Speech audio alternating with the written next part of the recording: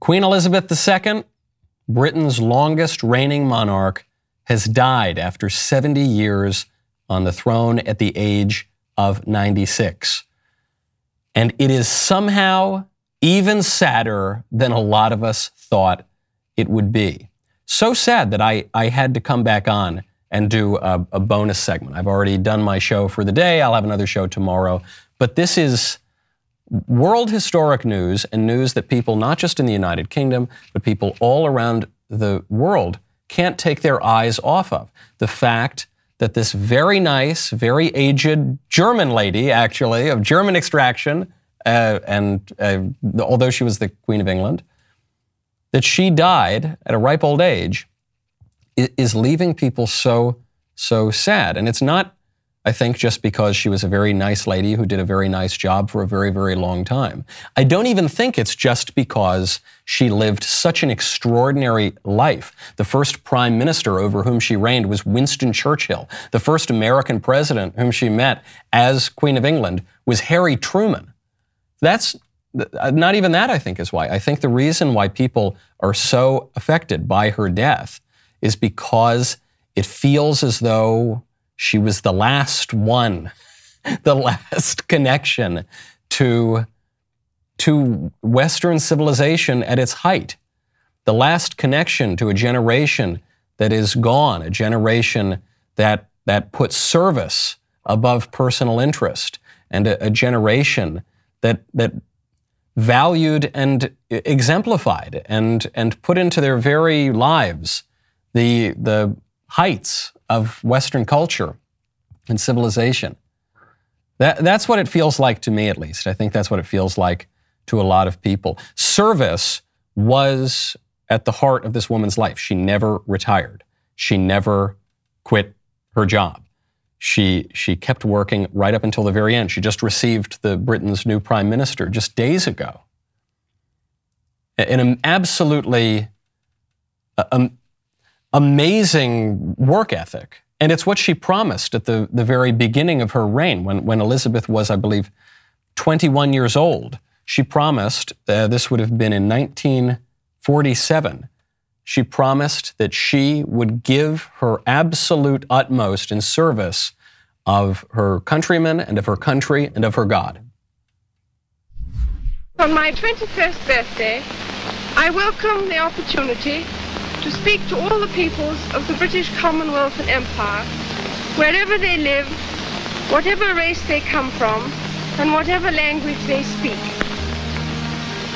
I declare before you all that my whole life, whether it be long or short, shall be devoted to your service and to the service of our great imperial family to which we all belong. But I shall not have strength to carry out this resolution alone unless you join in it with me, as I now invite you to do. I know that your support will be unfailingly given. God help me to make good my vow, and God bless all of you who are willing to share in it. It's one thing for a 21-year-old woman who becomes the queen seemingly accidentally. It's not as though she had always been in line to the throne. In fact, she only became the Queen of England because her uncle Edward VIII abdicated. And her uncle Edward VIII abdicated because in many ways he was the opposite of Queen Elizabeth. He prioritized his own personal preferences. He prioritized his own leisure and his own lower desires.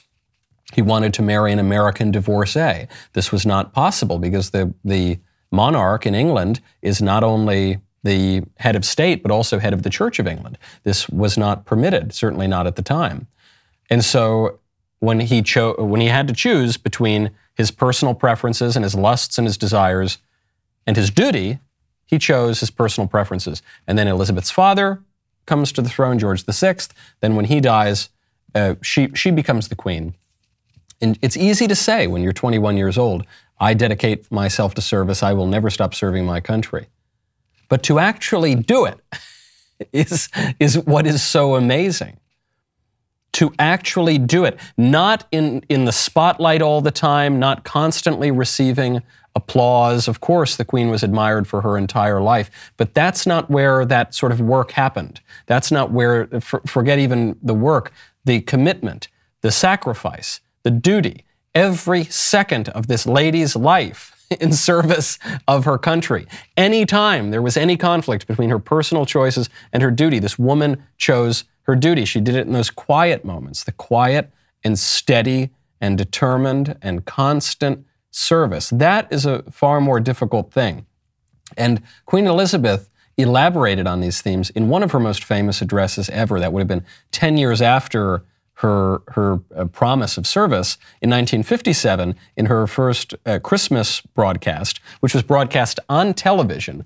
Queen Elizabeth put the matter of duty and service and the monarchy and the whole British form of government and the whole body politic in Britain, put it into the context of this rapidly changing world where you had rapidly changing technologies like the television, but you had rapidly changing social mores, new perspectives against the monarchy, against tradition, against the British nation as it was known. You've come out of the Second World War, and there Queen Elizabeth explains how to make sense of it all in the modern world.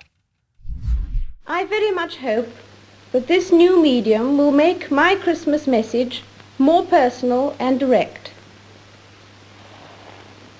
It's inevitable that I should seem a rather remote figure to many of you, a successor to the kings and queens of history, someone whose face may be familiar in newspapers and films, but who never really touches your personal lives. But now, at least for a few minutes, I welcome you to the peace of my own home. That it's possible for some of you to see me today is just another example of the speed at which things are changing all around us.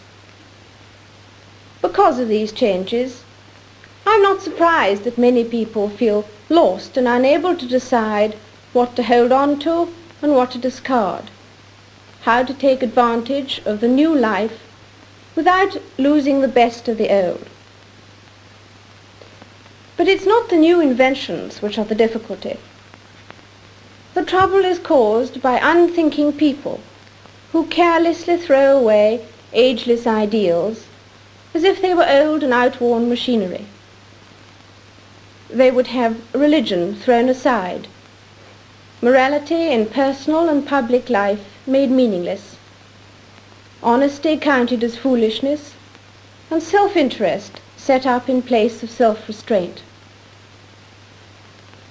At this critical moment in our history, we will certainly lose the trust and respect of the world if we just abandon those fundamental principles which guided the men and women who built the greatness of this country and Commonwealth.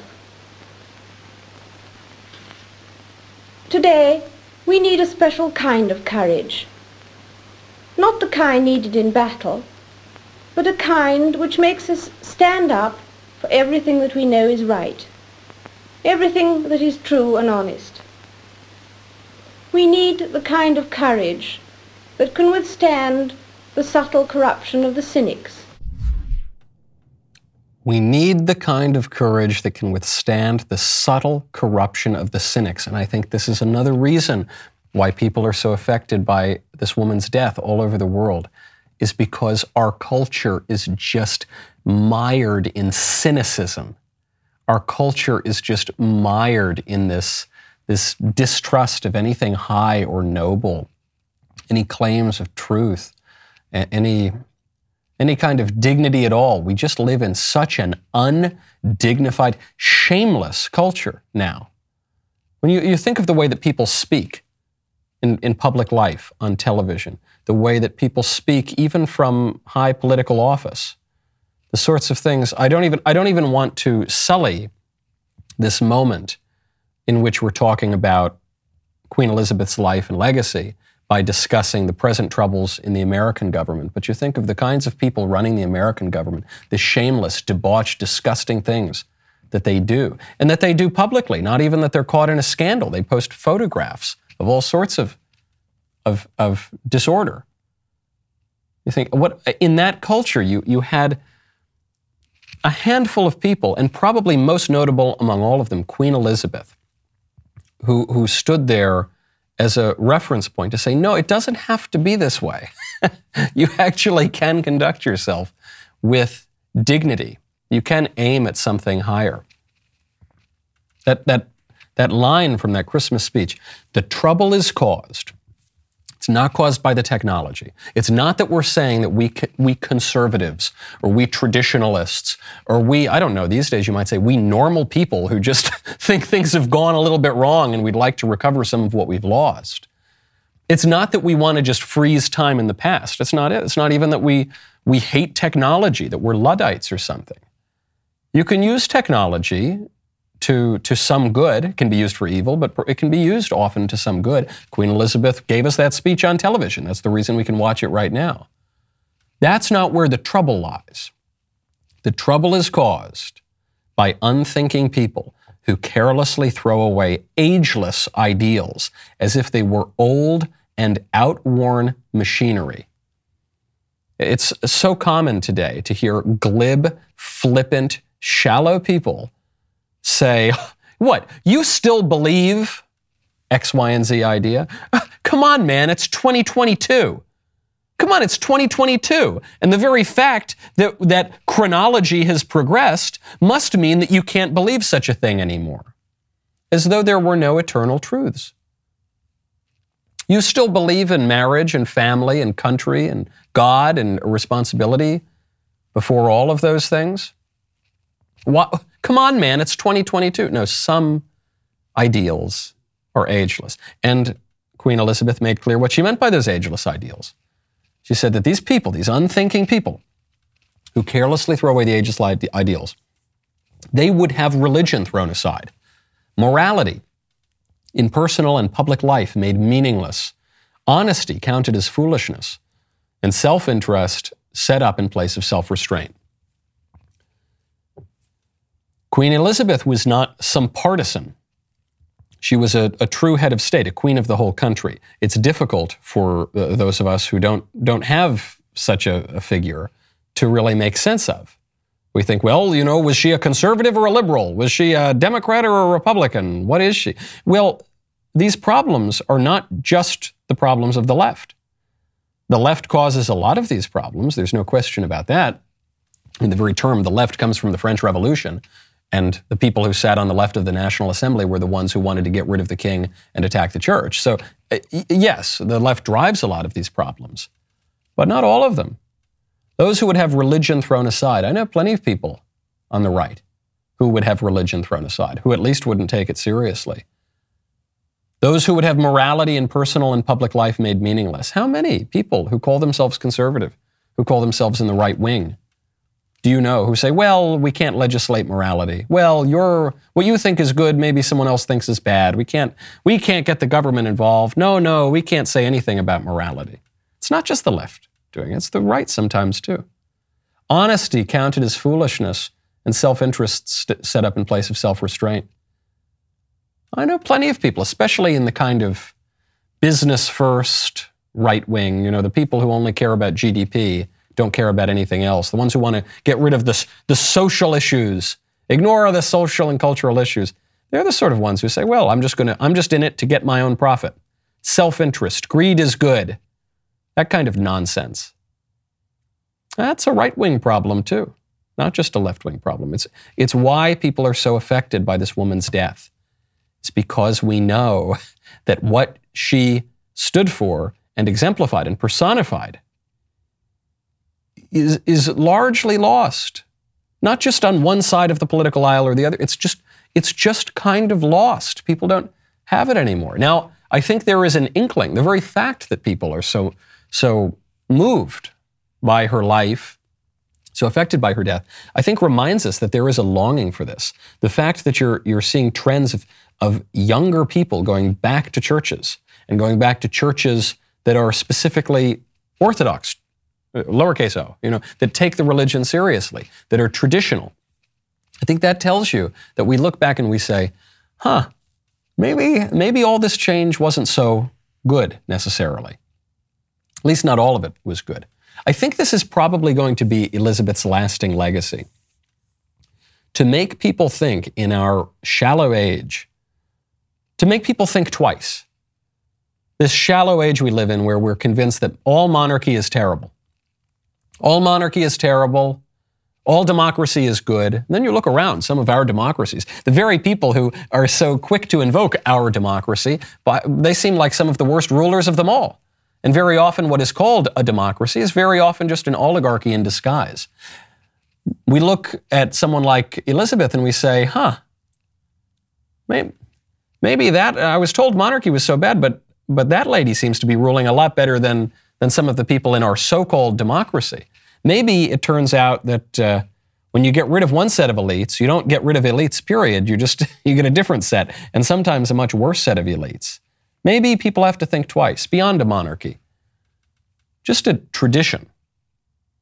We live in this glib age where we say, oh, that's the past. We hate the past.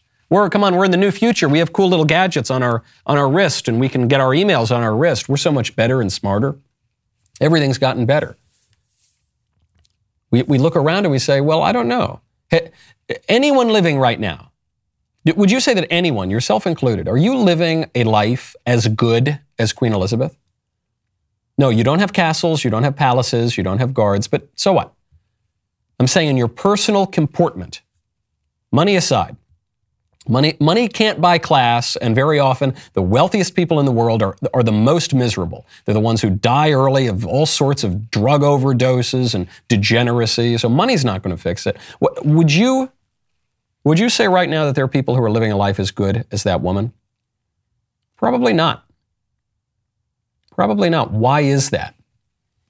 Because we live in the modern world, and we say the modern world is so much better, because we can have sex all the time with whoever we want, and we can do whatever drugs we want. They're all getting legalized, and we don't need to really work all that hard, and we can just kind of get whatever we want on demand without really waiting or patience or any virtue. Is that making for a better world? No, I don't think it is. I don't know that the world in 2022 is so much better than it was in 1957 or 1947 when Elizabeth gave those speeches. In many ways, the world is much worse. I think this might be her lasting legacy. Just this thought that maybe everything old isn't bad, and maybe everything new isn't so great, and maybe there is a way to age gracefully. The woman aged so gracefully. And she didn't get the constant nip tuck, and she didn't try to turn herself into a Kardashian. She physically aged very gracefully, and she aged gracefully in her entire person. And she embodied her role as queen, her role as mother, her role as grandmother, her role as great-grandmother, her role as head of state, her role as head of the Church of England. She did all of these things with grace, and she accommodated herself to the world as it is. She didn't just live in the past. You didn't have to dust her off, okay? She wore modern clothing with dignity, with class. After the September 11th attacks in the United States, she bucked a 600-year-old tradition. She had the guard outside the palace play the Star-Spangled Banner. It's quite revolutionary. Well, not really, no. There's something deeper there. It's sort of the way that if you want to be an avant-garde artist, you need to know how to paint first. When young people, they don't want to actually learn anything about a craft or an art form. So they say, no, I'm just going to be free-form and avant-garde. You say, well, before you become avant-garde, maybe you become guard. Maybe figure out how to paint first, and then you can become more abstract. And because Elizabeth was so reverent toward the tradition, so she had a perspective not of resentment for her ancestors, but of gratitude to the people who came before her, and to the people who were her subjects. Because she was so steeped in tradition and so reverent toward the tradition, she could recognize when circumstances called to buck a tradition. And that was an organic sort of change, and it meant quite a lot to the people of the United States. I remember it. I remember when it happened. I was a little kid, but I remember it. That that is a lasting legacy. That is something that we don't see anymore. And the antipathy toward the royal family as such. There have been all sorts of royals who have done all sorts of terrible things. In many ways, it makes Elizabeth even more admirable because she withstood them. And the most emotion she ever showed, as she had all of these awful scandals of her children and the divorces and the terror attacks in her country and all these awful things, she referred to it as the annus horribilis. She, even when she's expressing emotion, she does it in Latin. Okay, this woman just had courage, and this woman had dignity and had a stiff upper lip. Now, today, you think of young people who, a random person they meet on the street won't refer to them by their imaginary pronoun and they break down in tears. Meanwhile, you've got this woman who has lived through and led her country through major tragedies, keeps a stiff upper lip, and remains grateful. And the kind of reflexive antipathy, I think, that a lot of people have, especially some Americans have, for the royal family, I think that's a mistake too, because it comes from an undue elevation of the meritocracy. We say, well, the only people who should have privileges are the people who earn those privileges. And there's something to that. Obviously, you want people to accomplish things. You want people to earn things. You don't want an unfair, unjust system. But meritocracy is a really slippery, tricky thing, and it gives way very easily to pride. And at the most basic level, there can be no such thing as a pure meritocracy, because we are all given such privilege. The fact that you were born in the United States, if you're listening, people listen from all over the world, I suppose. The very fact that you were born in the West, let's say, wherever you were born, the very fact that you were born at all is a privilege. You could have been killed in the womb, as many people are. In fact, if you had some parents, that's quite a privilege. 2 parents married together and you grew up in their household, that's an amazing privilege. If you were raised by anybody at all, that's a privilege too. The people that you chance to meet along the way, the helpful priest, I don't know, the nice guy at the deli counter that you meet, who gives you some advice, who gives you some encouragement, someone in your life who gave you a break, gave you a lucky break maybe in your career. And yes, you earn things, you work hard, true, but we shouldn't allow the fact that we have earned certain things and accomplished certain things to give us a swell head and to make us lose sight of so much that we have been given.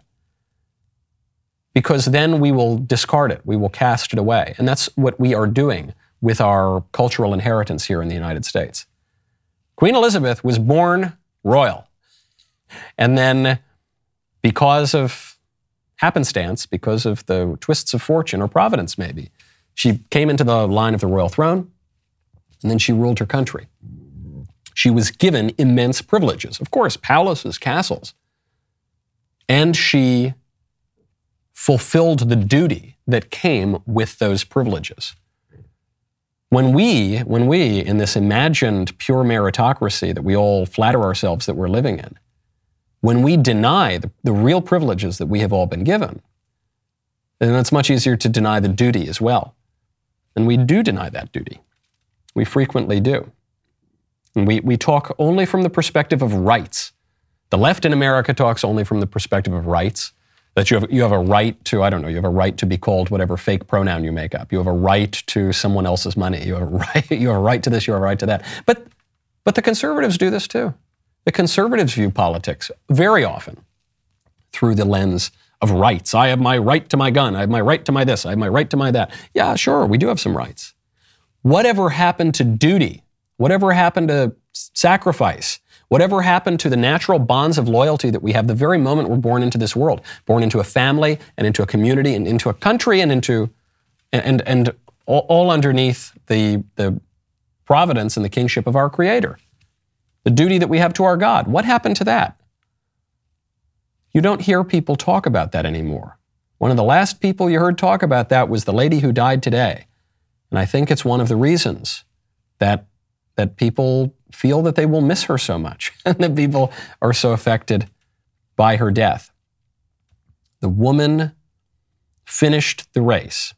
She did what she was called on by her country and by history to do. And she set a very good example, and she endured that whole time.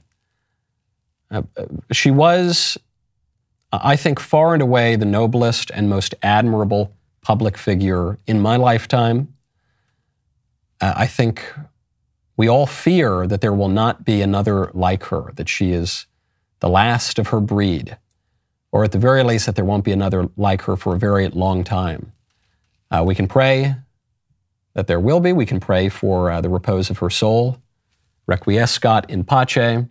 We can observe, this was reported by the British journalists. There's some photos of it, I think, on Getty Images. As she lay dying at Balmoral in Scotland, a double rainbow appeared over Buckingham Palace. And then at the very moment after she died, when they lowered the flags to half-mast, another rainbow appeared over Windsor Castle. It reminds me of a line from my priest, Father George Rutler, who, quoting scripture, says, "It's an evil generation that looks for signs and wonders, but it's a stupid generation that ignores signs and wonders." And when you see these little signs, they're little hints of providence, I think. A little bit sort of God peeking out behind the curtain to remind people that there are things that are higher. We're not just meat. We're not just flesh. We're not just our lusts and our appetites and our interests. We're not just atomized individuals clubbing each other to get a little bit more of an advantage. But there is a transcendent moral order to the world. There is such a thing as justice. There is such a thing as goodness and rightness and truth. And we ought to live our lives in accordance with those things. And it might not always be the most celebrated, and we might go through all sorts of travails and troubles. In fact, we will. We will do that. But it will be worth it, and we can recognize it, even the ones of us who want to deny that those things exist. You look at a life well lived like that in service to others, and you recognize that dignity, and you admire it. And would that we could all live so admirable a life. Rest in peace to the Queen, long live the King, and we'll see you tomorrow on the show.